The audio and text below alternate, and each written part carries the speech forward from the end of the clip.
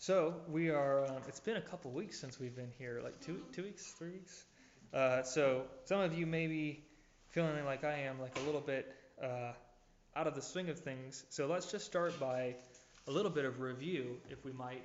I know last time we had a meeting at our house last week on the subject of the reading, preaching, and hearing of the Word in worship, which is a really, really helpful study. A lot to be convicted about, and a lot to learn from that.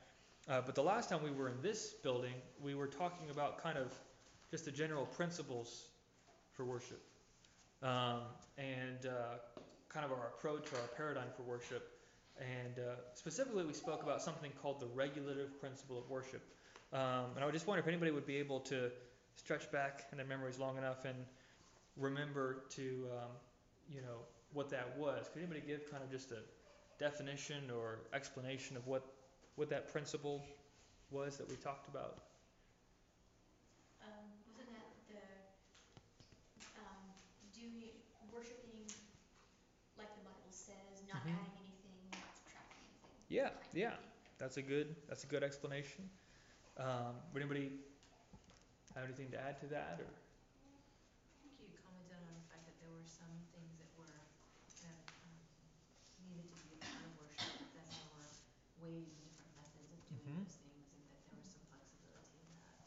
That's actually a perfect segue, because my next question was going to be, we talked about these three terms: elements, forms, and circumstances. How do we distinguish between those things? What are the differences between an element, a form, and a circumstance?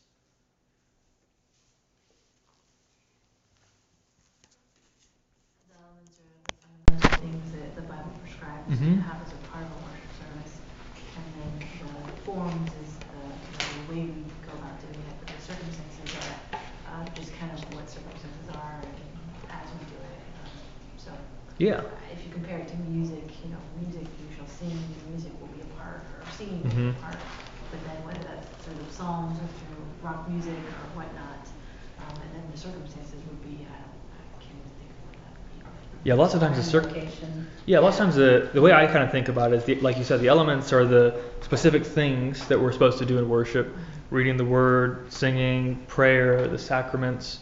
The form is the way that those specific elements are practiced. And then the circumstances are kind of the general things of worship. Is your church service at 10:30 or is it at 9:30?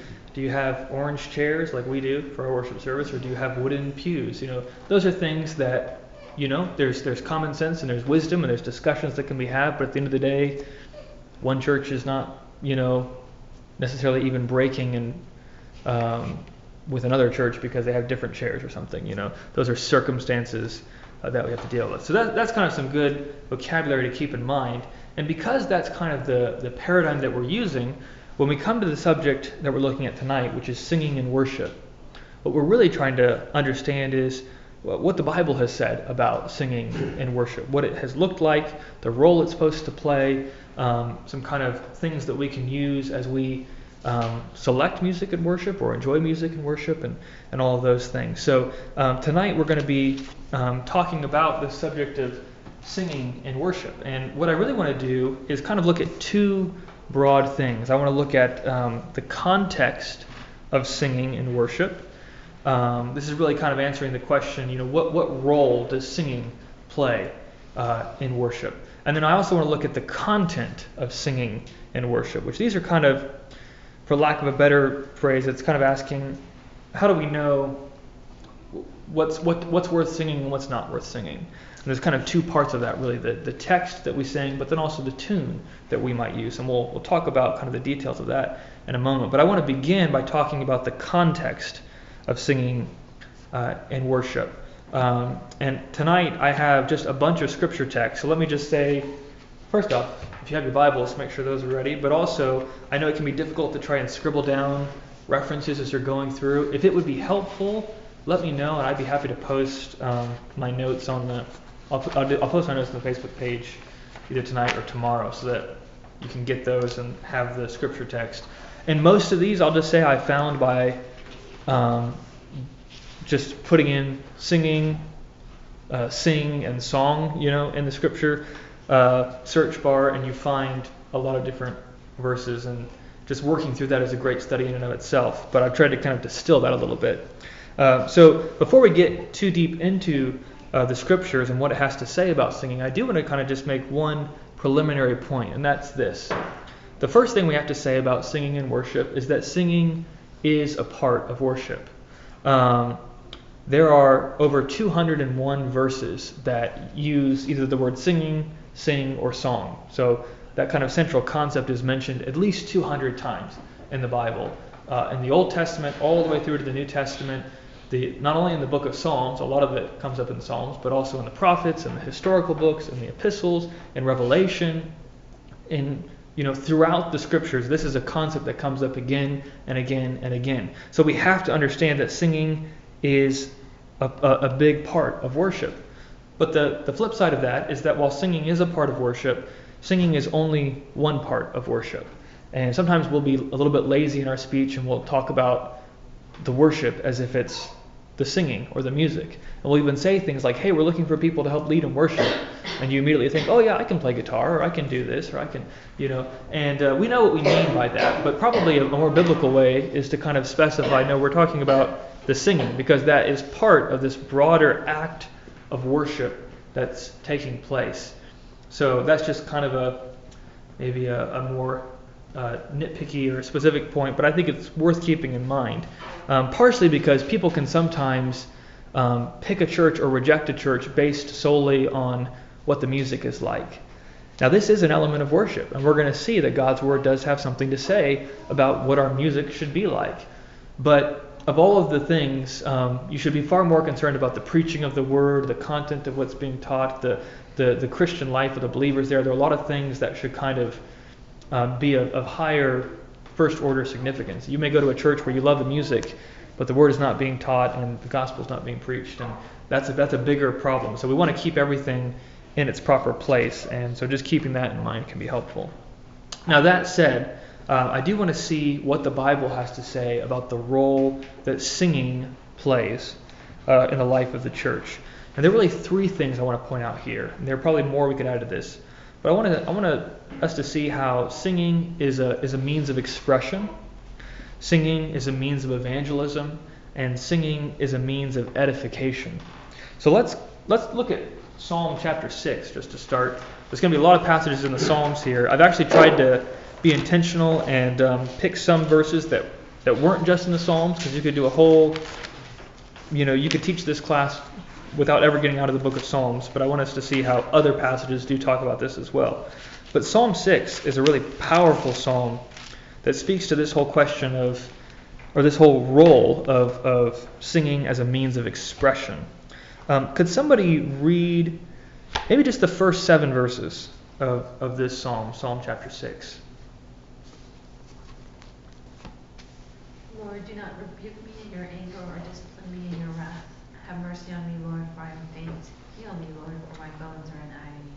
My soul is in deep anguish. How long, Lord, how long? Turn, Lord, and deliver me. Save me because of your unfailing love. Among the dead, no one proclaims your name. Who praises you from the grave? I am worn out from my groaning. All night long I flood my bed with weeping and drench my couch with tears. My eyes grow weak with sorrow. They fail because of all my foes. Okay. Now, what do we see in even just these 7 verses, about this song that David is writing here?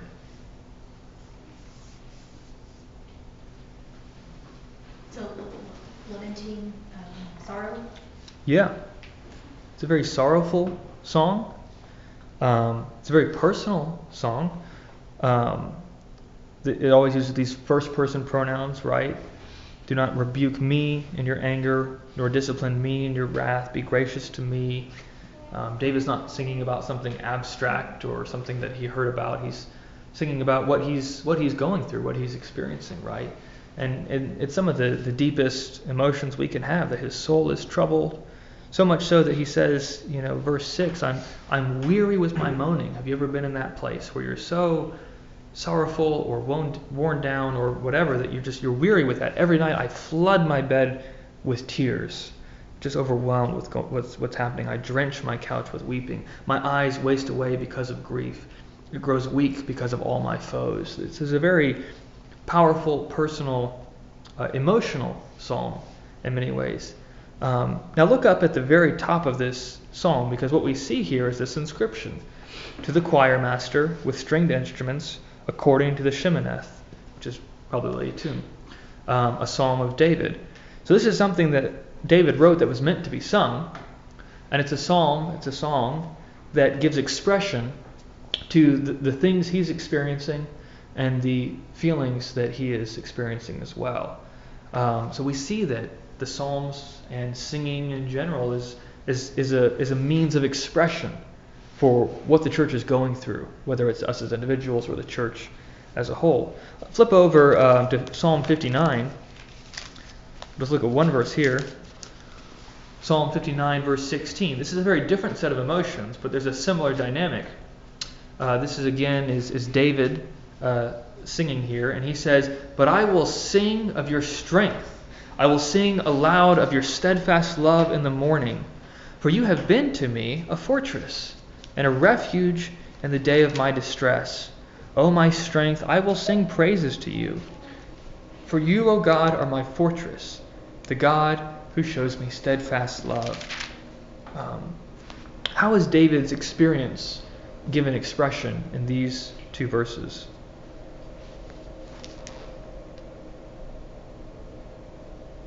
Or what experience has he had that he's singing about? That's maybe a better way of asking that question. He's praising God for his protection and his care for him. Yeah. God has been his refuge. God has been his fortress. When he was distressed, you can think back to Psalm 6. He says in a Psalm 6 kind of situation, "You've been my fortress. You've been my refuge. You've shown me steadfast love." And so because of that, out of what God has done, out of the experiences of his faithfulness, David says, I will sing praises to you. So this is one thing that singing can do, is it can give expression to our feelings, our situation, our emotion even. But that's not all that singing is. Singing is not just self-expression. And really, when you look at the bulk of the times that singing is spoken about, I went ahead and read through all 201 verses, so I can speak from some experience on this. Singing is not primarily seen as just self-expression, but that is an aspect. That's one of the things that it does, and we don't want to lose sight of that. We live in a very emotional culture that sometimes focuses exclusively on self-expression and emotion, and we want to guard against that being the only way we approach, but we don't want to, overcorrect, as it were, and leave out the very real fact that this is part of what happens in singing. But it's not the only thing. Another thing that happens with singing, and specifically the singing of the church, is that it's actually a means of evangelism. And this is maybe something we don't think about as much. I want to look at two verses, one from the Old Testament and one from the New Testament. Could somebody look up 1 Chronicles 16? Sure, if you want to do that. 1 Chronicles 16, 23 to 27. And could somebody else look up Acts 16, verse 25? Well, if you want to get that one. So Sheree, whenever you have... No rush. But you said 1 Chronicles 6? 1 Chronicles 16, verse 23 through 27.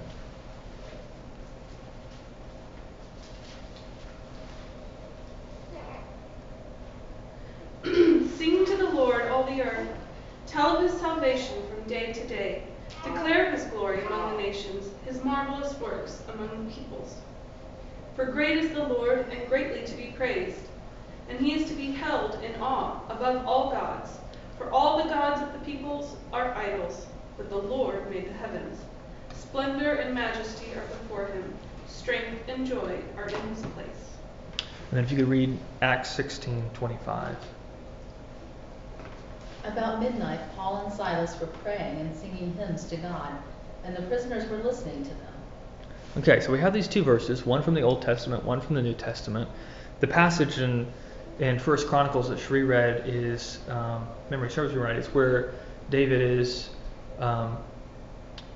opening the worship of the tabernacle. Is that right? Mm-hmm. And so he's called all the people together, and they're singing this song of thanksgiving. And part of that is the phrase that Sheree read, where he talks about singing before the nations and talking about God is God in contrast to the idols. So you have this kind of public proclamation.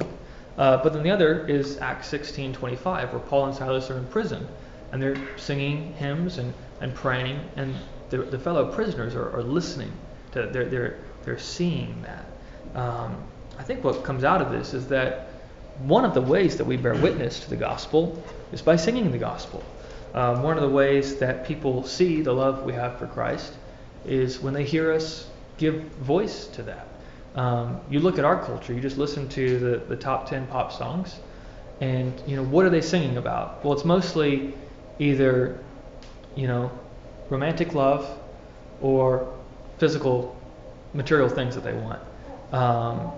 And it's kind of that's kind of a crass simplification. People are oftentimes have more depth than a pop song, which is a good thing. But it does kind of show that, well, in our culture, as in almost every culture, we have kind of certain idols, certain things that we tend to worship, certain things that we want, certain things that we desire, that we love. Sometimes it's respect, sometimes it's a solid relationship, sometimes it's family, but you can tell what people love, what they're motivated by, what they desire, based on what they sing. And that should be true for us as Christians as well, whether it's the congregation gathering together, as in 1 Chronicles 16, or even just these two believers in a prison cell singing hymns of praise to God. The third thing that singing does is that it's a means of edification. I want to look at two passages together. Ephesians 5:19 is the first one. Both of these are letters that Paul writes to these young churches, helping to establish them and instruct them in the faith. And he talks about singing. It's very interesting ways. Ephesians 5:19. Paul says this. I'll read this first one. He says, "Address one another in psalms and hymns and spiritual songs, singing and making melody to the Lord with all your heart, giving thanks always and for everything to God the Father in the name of our Lord Jesus Christ." Now, what comes out in those two verses about what our singing is supposed to do, what singing does in worship?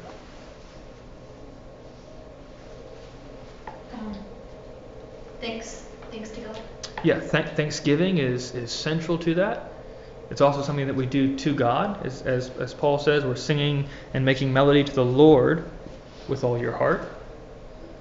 Anything else that stands out to you, maybe is a little bit odd about the way that he phrases the first part of that, of verse 19? Speaking to one another in psalms, hymns, and tongues in the Spirit. Yeah. That's my translation.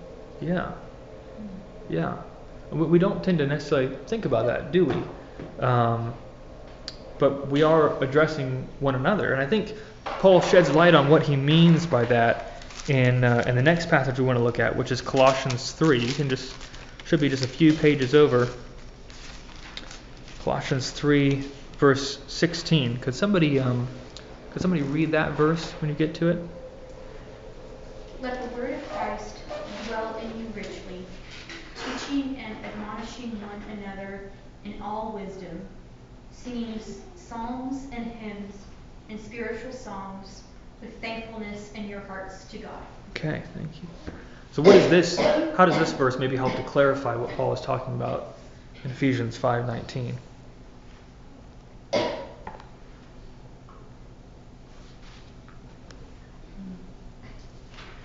They're useful for teaching and, like you said, edifying or admonishing one another with wisdom.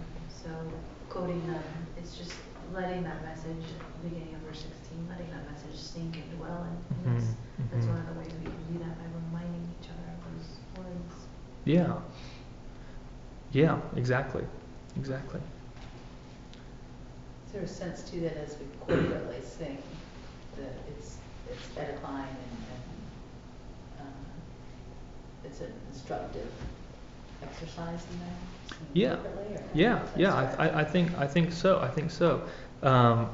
And we'll look at some other verses that talk about the singing of the congregation and singing in the congregation, And I think this is one of the ways that we not just profess to the world what we believe about God, about Christ, or even what we or even just us professing to God what we believe about Him, but actually even reminding each other.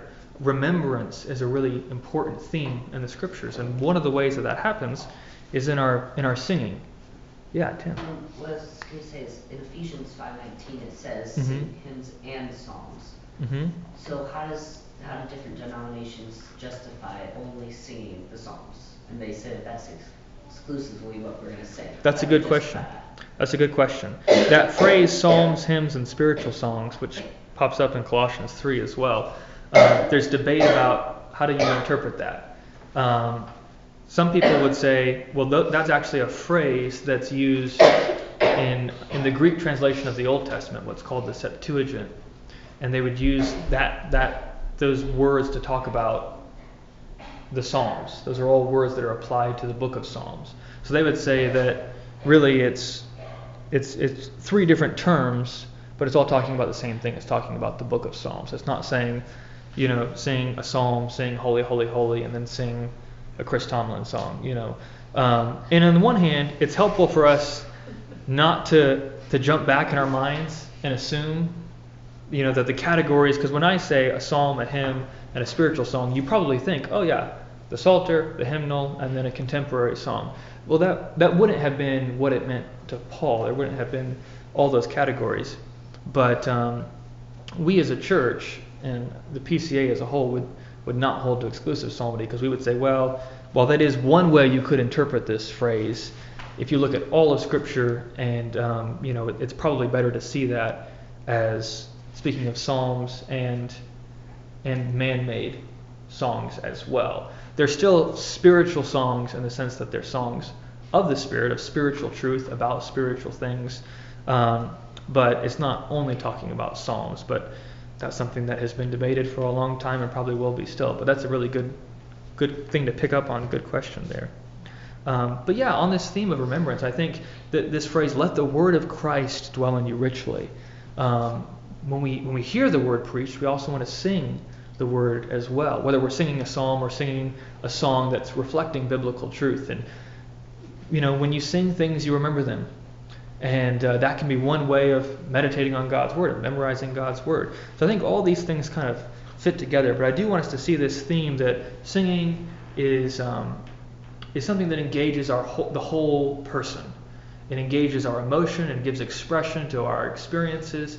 But it also is something that speaks to our understanding and our knowledge, our wisdom, teaching and admonishing one another in all wisdom, singing psalms and hymns and spiritual songs, and doing so, as Emily pointed out with the last verse, with thankfulness in your hearts to God.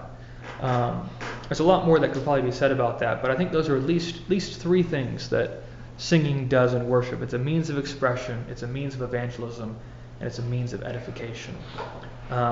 Now, before we talk about the content of singing in worship, kind of the text and the tune, anything to add to that? Because there's a lot more, like I said, that could be said, or questions.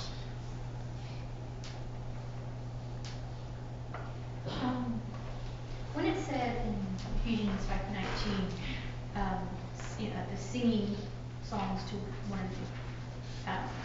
one another, does that literally mean that when you address another person in psalms, you have to sing them? Or can you speak them? You can also speak them as well. Okay. But the psalms are also written to be sung. So I think what it also helps us to understand, and this is true of both psalms and a lot of other songs that we sing, hymns and things, that they're not necessarily just addressing God. They're not always addressing God. They're oftentimes singing about what God has done. And when you're doing that, I think it's something that, all of us are part of that singing, but we're also listening in and being reminded and being instructed and being encouraged that, the Lord is just. The Lord has been faithful. The Lord does, fill in the blank. So this would apply to our speech, but I think he's extending it. Because obviously as Christians, we want to be saying things that are encouraging. But he's saying not only should our conversation be about the Word of God and about biblical truth, and not only should our preaching be about the Word of God and biblical truth, but even our singing is part of the Word of God and biblical truth. Well, I had the picture when this was when I read this, that it was like if you were talking to somebody and you're just speaking about spiritual things, and all of a sudden you're like, and there's a truth in this one psalm, and then all of a sudden you started singing this song, and then you went back to talking. Kind of like a musical? Yeah. I was just, is there something special about this? You know what I'm saying? Singing the song specifically, or? Well, I think that's a really funny thing because I think a lot of us, we read it literally. Right. And Yeah. it's nice. But I have an example of when that was not quite done in that way, but sometimes in our lives, Mark and I have faced difficult times where we just really don't have an answer for something. And, you know, a death of a person or something really tragic happening, and there's really nothing more to say. We prayed our hearts out and we're just slumped in this kind of, like, what are we going to do? There's something to do about this. This is how we feel. And just trying to encourage each other. And so sometimes one of us, neither of us are very musical in the sense that I don't sing very well. I think I could speak for you as well. But in the car when we're driving and we're thinking about things, we'll just start singing. And that'll, you know, for 5 or 10 minutes singing different songs from when we grew up together in France from the church. And that's been a great source of encouragement. It's not something artificial where we're like, why don't we sing now? Or like, sing this song to you. But more just kind of in the moment of, hey, we're discouraged, we prayed about this, and we're still kind of discouraged, but we both need to get out of this slump. And then one of us will just start humming or singing or whistling something and start. So yeah, I think that naturally versus me just saying, hey Emily, let me sing this song. Yeah, right, yeah. And it's not always inappropriate. Like I have a good friend from college, Heidi, and she lives out in Seattle. And we're on the same wavelength and she likes to sing, she's musical. And so sometimes when we're together or on the phone, we'll talk about a song, oh, remember that song, you know, we used to sing in college or whatnot, and we'll bring it to sing. But I do think that you can do it in a natural way where it's truly a moment of encouragement with the person that you're intimately involved with. Yeah, that's a very good point. And there's nothing magical about, you know, singing the words per se, but I think the other aspect of that is that singing is unique and it does something that nothing else does. There's I can't remember the name of the ballerina, but there was a famous story of a ballerina who performed this dance, and she was being interviewed afterward, and they asked her, you know, what does this mean? And she said, if I could tell you, I wouldn't have had to dance it. You know, and there is something unique about that. And sometimes you can't give voice or explain something, but you know, singing that song just captures what you are experiencing and what you are going through and the truth you do know. And I think that's why when you listen to stories of people when they're dealing with especially death, oftentimes in those stories they're drawn to some hymn that they remembered or some song that they knew, and it has a way of capturing and bringing together truth in a way that doesn't happen other way. Yeah. Well, and we talk about remembering is important, and people learn through songs and remember things that they've sung. Definitely. And so I think that having those tunes in our lives does help shape and encourage and help us to remind ourselves of the scripture without necessarily having to sit down and read the Bible to remind us of those verses. We can sing that to ourselves as another way of reinforcing and remembering. Thinking about historically too, how like for most of history they haven't had a way of like playing back a recording or something. Like it seems so odd to us to just break into song, but that would have been so much more normal because that's how music was. It was spontaneous. It wasn't like, let me push play on this track. Yeah. Did you want to ask? Yeah, all I was going to say was, so therefore, the content and the types of songs we sing are really important. Yeah. You know, because, you know, we experience all different kinds of things in life, and if we have a repertoire of songs that only addresses, you know, certain things, then where are you in those times of your deepest joy or your deepest sorrow or things like that? So the types of songs we sing are important too. Yeah, and I hope one of the overarching things that maybe is being brought to our minds as well is that when we talk about wanting to worship in the way that God is revealed, part of what that means is we're recognizing that God is the one who has made us, and He knows us, and He knows our hearts, and He knows how we're wired, and He knows what works and what doesn't, as it were. And He knows that singing is important, and it plays a role that nothing else can do. It's not more important than the preaching of the word, but in a sense, it does something that the preaching of the word doesn't do, just like the preaching is something that song doesn't do. So, so it's an important thing, and it does address us. So that is a good kind of natural connection to this second thing we want to consider, which is the content of singing in our worship. Singing is an important part of our worship. It does many things.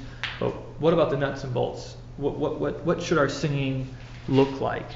And this is a question. This is the question where people can begin to jump over themselves with, preferences and debates about this, that, and the other.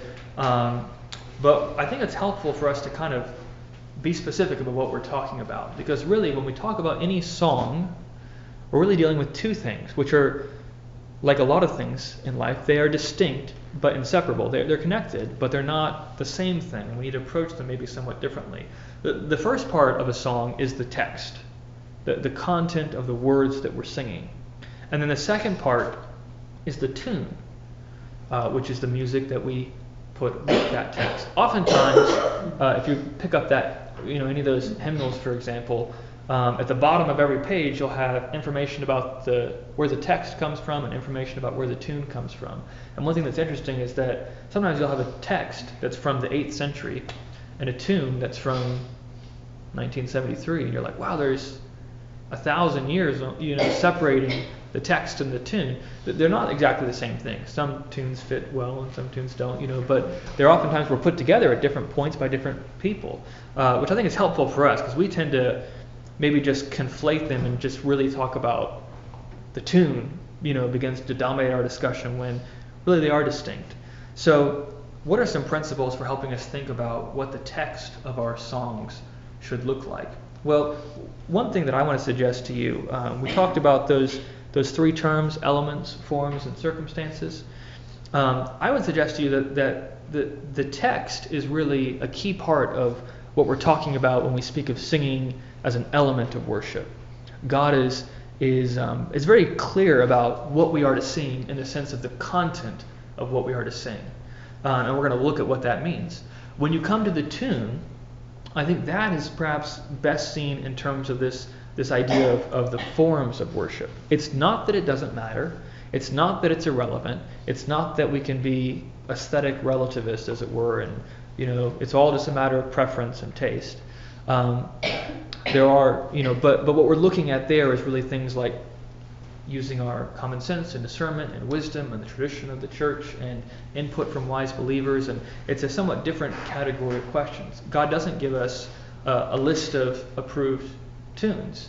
It's interesting that while we have the book of Psalms, which is in many ways a song book, and we even have indication that there were tunes that were sung, we don't have any of those tunes. Those have not come down to us. And we'll look at some of those questions more specifically, but I think there is maybe a somewhat different approach that we should be taking when thinking about text and tune. But enough about that for the moment. What should help govern the text that we sing? What are some principles that we can see about the content of our singing in terms of the text? I just jotted down, I think, 4 things. There are a lot more that we could list, but I just want to kind of see the kind of thing we should be looking at. The first thing I think that is clear is that the text that we sing should be biblical. And that might seem a point that's too obvious to even make, but I think it's important. God in our singing is not primarily looking for what we can add to his revelation, but rather we are reflecting his revelation and receiving his revelation. Even in those psalms like Psalm 6, where David is, deep within himself, as it were, because of his experiences and his emotions, his song is about finding God as he's revealed himself in the midst of that in many ways. So our text really should be centered on biblical truth, and I think that expresses itself in 2 ways. Let's look at 2 Chronicles 29 verses 30. This is one text that kind of speaks to this whole question. 2 Chronicles 29. I said 20, didn't I? 2 Chronicles 29. This is during the reign of Hezekiah. Hezekiah was mostly a good king, and he's kind of reinstating biblical temple worship. And 2 Chronicles 29 verse 30, we read an interesting verse about how he does that. Could somebody read that verse, 2 Chronicles 29:30? And Hezekiah the king and the officials commanded the Levites to sing praises to the Lord with the words of David and Asaph the seer.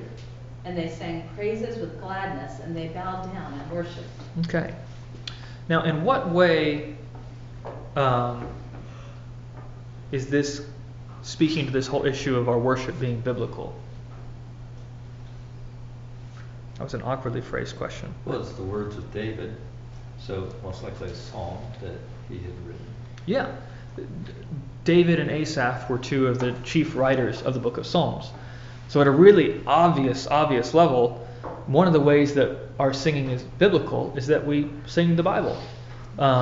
We looked at Colossians 3, we looked at Ephesians 5. There has been debate about should we only sing Psalms. But regardless of where you come down in that debate, there's not really any debate that we should sing Psalms. That's something that's pretty clear from Scripture. And as you actually look at the history of the church, I've been teaching a class at Heartland kind of on singing and worship and things. And one of the things that I've been reminded of and that struck me is that really even hymn singing, as we tend to think of it, is a relatively recent thing in terms of being really popular. The church is not usually held to exclusive psalmody. I think that's always been somewhat of a minority position. There have been hymns from the very beginning, and I would say even within the Old and New Testament themselves. But that aside, it is certainly true that if you were in a worship service, whether it's Old Testament worship service or ancient church or medieval church or even around the time of the Reformation, most of what you would have heard sung in a worship service would have been the book of Psalms in some shape or form.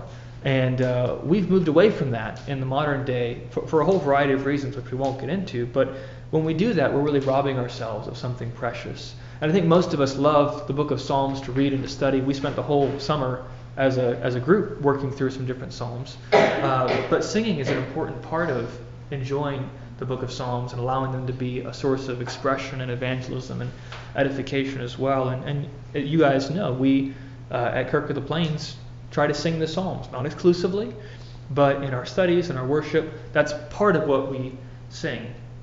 But is that the only way that our worship, that our singing, that the content of our text is biblical, that we're just singing the Bible? Is that the only thing that we're allowed to do? Or is there another sense as well?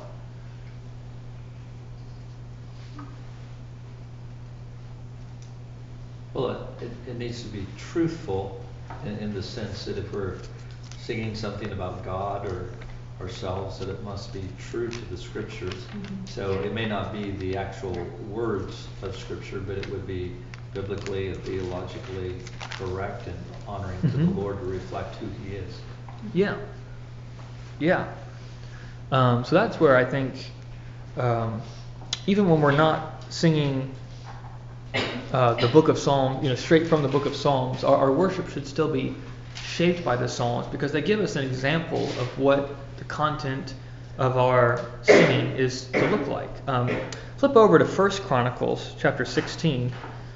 Cherie read a portion of this chapter earlier, but this is a really important chapter in terms of understanding worship. This is when David is bringing the Ark of the Covenant into the tent, into the tabernacle, and there is this, corporate worship service, as it were, that takes place, and a lot that happens here.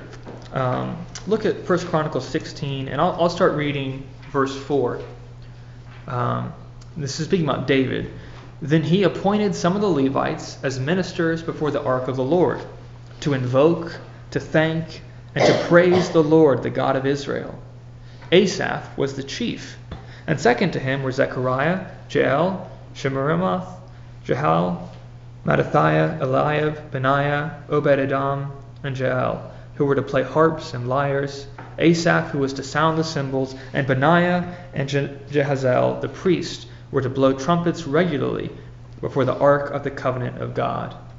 Then on that day David first appointed that thanksgiving be sung to the Lord by Asaph and his brothers. And then here's what they were singing. Oh, give thanks to the Lord, call upon his name, make known his deeds among the peoples. Sing to him, sing praises to him, tell of all his wondrous works, glory in his holy name. Let the hearts of those who seek the Lord rejoice. Seek the Lord and his strength, seek his presence continually. Remember the wondrous works that he has done, his miracles and the judgments he uttered.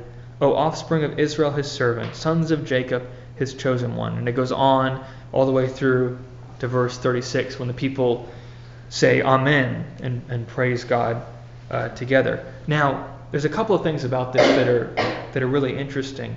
And I think one is that, as far as I know, these exact words are not taken from the book of Psalms. Obviously, David was one of the main authors of the book of Psalms. But he's not just pulling from that. But this sounds like a psalm, doesn't it? It feels like a psalm.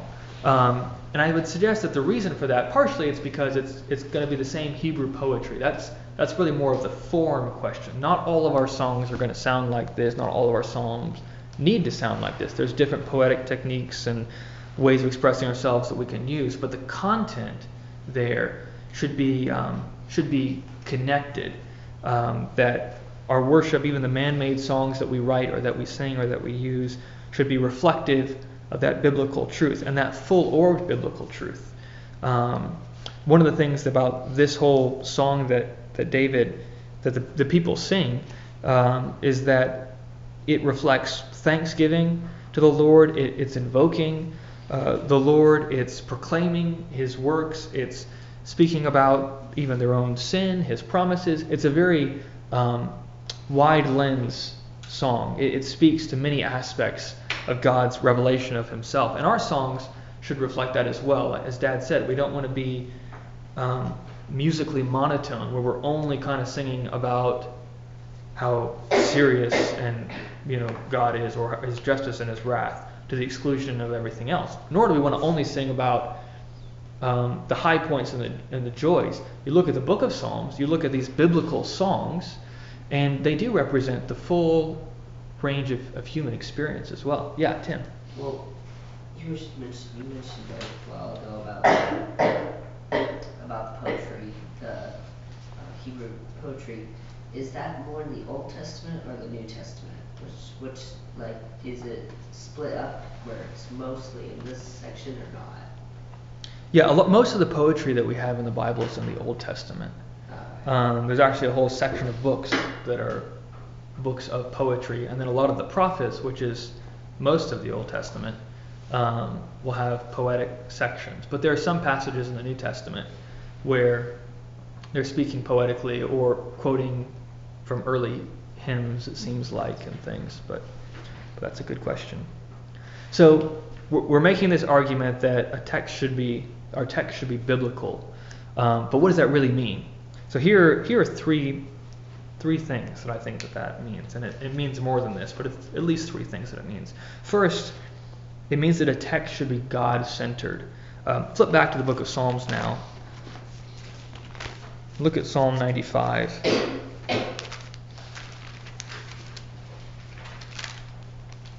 We'll try to move through this part quickly because we're running out of time. Psalm 95, verse 1. It says, "O come, let us sing to the Lord. Let us make a joyful noise to the rock of our salvation." They're singing. Where is their singing directed? It's directed to the Lord, to the covenant God, to the rock of their salvation.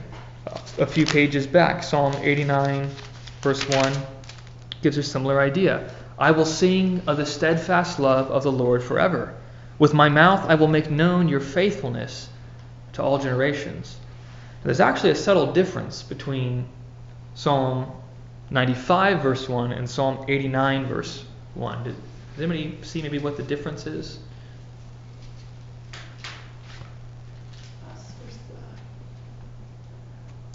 That's true. I'd not seen that. So that's one difference. One is kind of phrased corporately, one's phrased individually, but something else specifically about the Lord here. Yeah. In Psalm 95, verse 1, it's singing, it seems like it's directly to the Lord.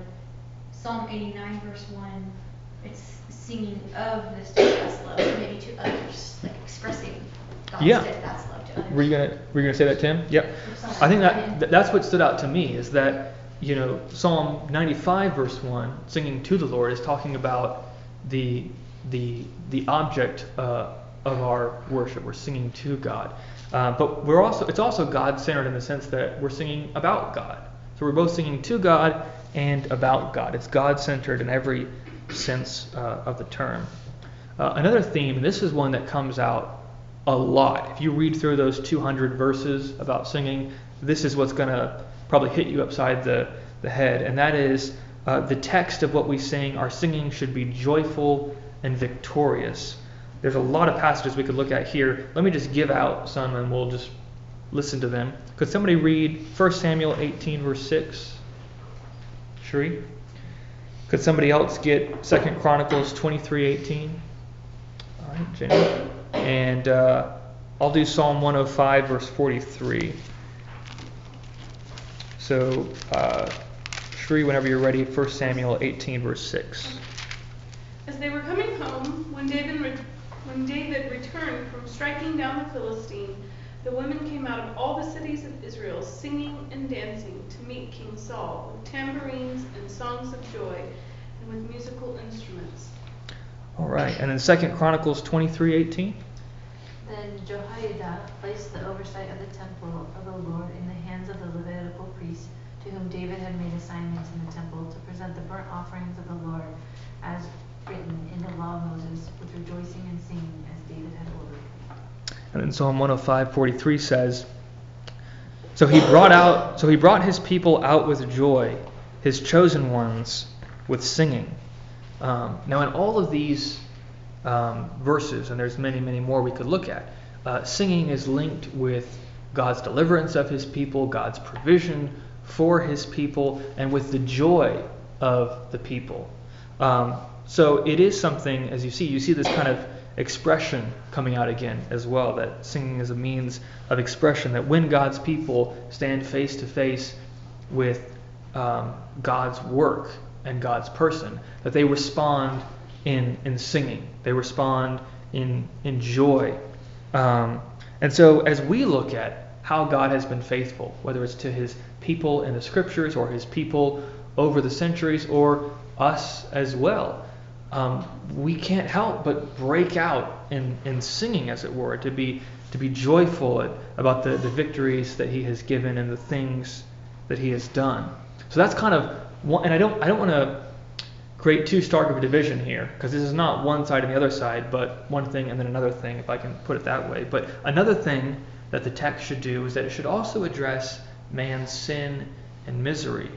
If you're in the book of Psalms still, you can just flip back to Psalm 51. This is perhaps one of the more familiar psalms that we have, but it's David's song of confession, right, where he talks about the sins he has committed. He says, "Have mercy on me, O God, according to your steadfast love, according to your abundant mercy, blot out my transgressions. Wash me thoroughly from my iniquity, cleanse me from my sin." And he goes on to talk about what his sin is and what it has done and the consequences that it has brought about, the need that he has for a clean heart. A similar kind of phrasing in Psalm 69, where the writer says, "Save me, O God, for the waters have come up to my neck.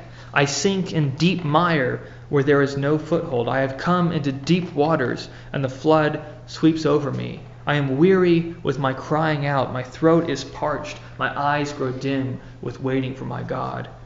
Now, both of these psalms are talking about trials, in a sense, and the reality of sin. But what's the difference between them?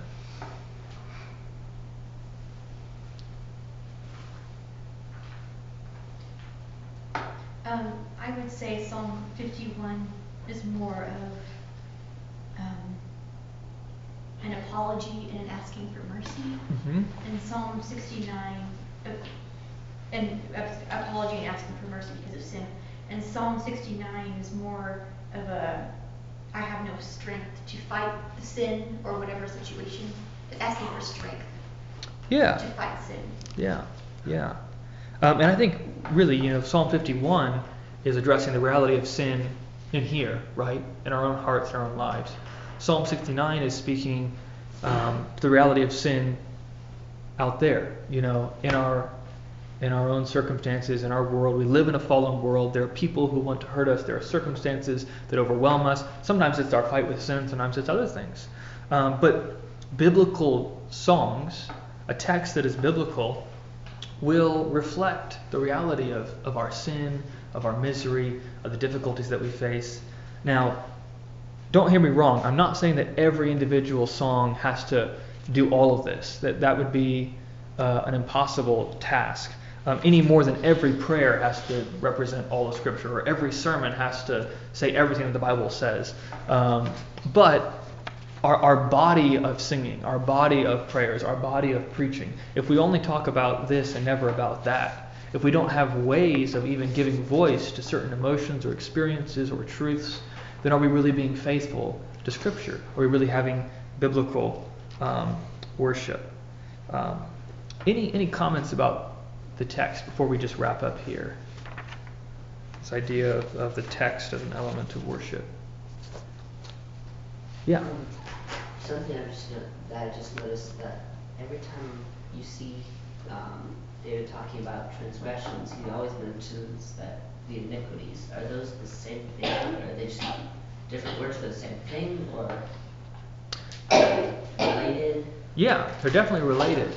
That's one example of Hebrew poetry, is that they'll tend to say things 2 or 3 times to kind of add weight to it. So they'll find slightly different ways of phrasing it. So they'll say, like, he's strong like a mighty oak, like a bull of Bashan. Well, really, an oak is strong and mighty, and this bull is strong and mighty. They're not saying different things per se, but they're giving 2 different pictures to kind of make the point that much stronger. And that's part of what David is doing there. We're talking about my iniquities and my sins and my transgressions. There are probably nuanced differences that we could talk about in terms of what the words mean, but in general it's talking about the same thing. So,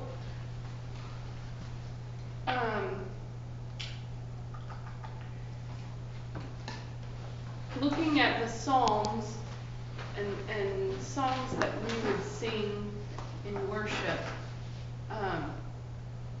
do you think it's fair to say that in order to be biblical it has to be fairly specific, or have enough continuity that there's a traceable idea being conveyed? Yes. Like sometimes, no, but sometimes some of the songs that are sung in worship, they may have biblical phrases or even words, but at the same time, you don't really come away with an idea or a message. It's just kind of I mean, think about the other elements of worship that are there. Because we've all heard sermons where you're like, okay, the pastor didn't say anything heretical. It wasn't that he denied that Jesus was God or anything, but he just didn't say anything, right? Like, he didn't deal with the text. There was no application. It was just kind of vaguely Christian-sounding things, but there's nothing there. Or you've listened to a prayer where someone just repeats, again, all these kind of Christianese catchphrases, but nothing's really said, and that's something that can be fallen into with singing as well, perhaps more so because we are a more emotionally driven society.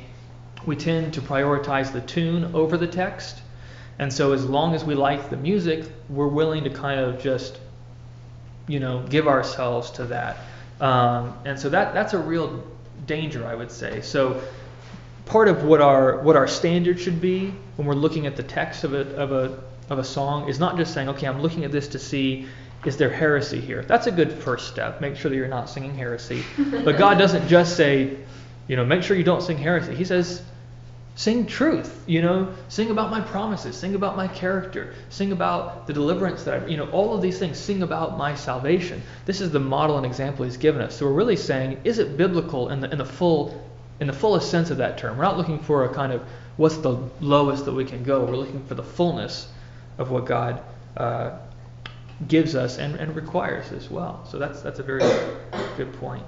Let me just wrap up because we're probably over time, but I'm going to take a few more minutes just to talk a little bit about the tune.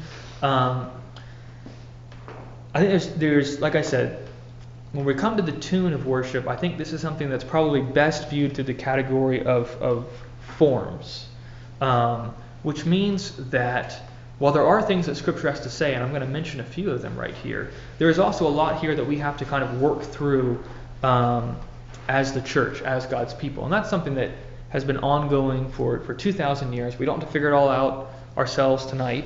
We don't have to reinvent the wheel. But it's a discussion that has been ongoing and will be ongoing. But I think there's probably at least two dangers we can fall into when thinking about the tunes that we use in worship, the music that we actually use in our singing. One is to think that this is the most important thing, right? And that this is what marks, a good song or a bad song, or a good church or a bad church. Or we tend to, view the worship in light of the singing, like we talked about at the beginning. I really loved the worship today. Well, what do you mean? Well, they sang my favorite song. Well, that's a whole range of confusions happening there. So that's one danger, is to think it's the most important thing.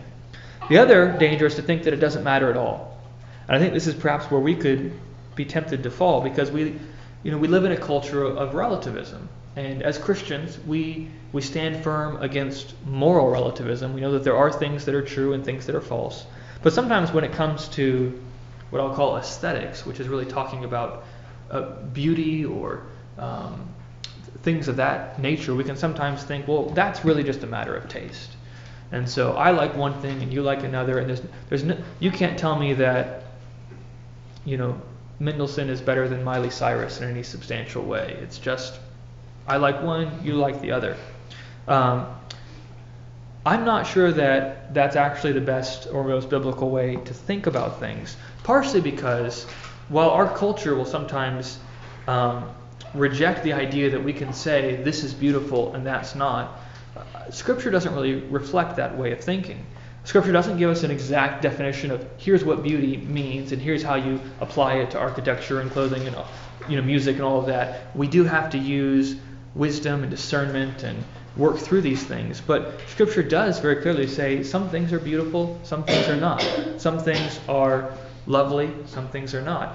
We can think of the famous passage in Philippians 4:8. Whatever is good and true and lovely and beautiful. I was just looking through the Scriptures, and people in the Scriptures, or God Himself, will identify a whole range of things as being beautiful. Crowns, cloaks, places, people, the moon, ships, houses, animals, jewels, trees. There's some objective standard of beauty to which God says, this thing is beautiful. And other things that He says, this thing is not. Now, that doesn't resolve all of our questions, but it does frame the question. So what we're trying to do as we look at what can we sing, we're looking for things that are examples of good music, examples of beautiful music. That doesn't necessarily just mean, high culture forms. So we're not just saying, what's the most complicated music possible. But we are looking for things that are well done. We see this reflected in other verses as well, that our tune, our singing should be skillful and vibrant. Psalm 33:3 is probably a really famous example where God says, sing to the Lord with a new song, play skillfully to the Lord. Or different passages in Chronicles, again, where we see that there were the Levites who were called to lead in worship. And part of what that meant was that they were to be skilled in their singing, skilled in their playing of music. We are to bring our best to the Lord in every time and age and culture that we have. I think part of that as well, and we'll just look at one verse here, and then I'll wrap up. But Psalm 149 verse 1, I think captures an important truth. It says, "Praise the Lord, sing to the Lord a new song, His praise in the assembly of the godly." Or some of your congregations may say His praise in the congregation. It means the same thing. But this is a really important principle that I think can help to guide us. And that is that our tunes, our singing should be suitable for congregational singing. There are some songs that sound absolutely amazing, but they're written for soloists, or they're written for a choir. One of the recoveries of the Reformation was to say, no, the congregation is the choir. The people are the ones who sing.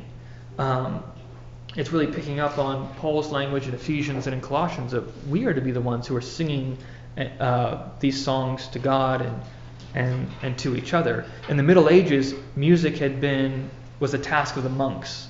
So you had to be a trained musician to sing praise to God, and the people would sit and would hear this, but they weren't actually participating. And if our music is going to be something that the average person can participate in, I think most of us probably don't have a whole lot of musical training here. It needs to be beautiful, yes, skillful, yes, but also simple enough and straightforward enough that we can actually learn it and sing it and do it and do so well. Well, there's a lot more we could say about principles for tunes, principles for text, the role of singing and worship, but hopefully that gives us at least some feeling of what God's Word has to say about the context of singing and worship, the content of singing and worship, and how we approach all of those things as well. I'm just going to stop there. If people have questions or want to talk more, we can always do that afterwards. But Are we going to sing that Last song? yes, we are going to sing the last song. Yeah, we're going to sing.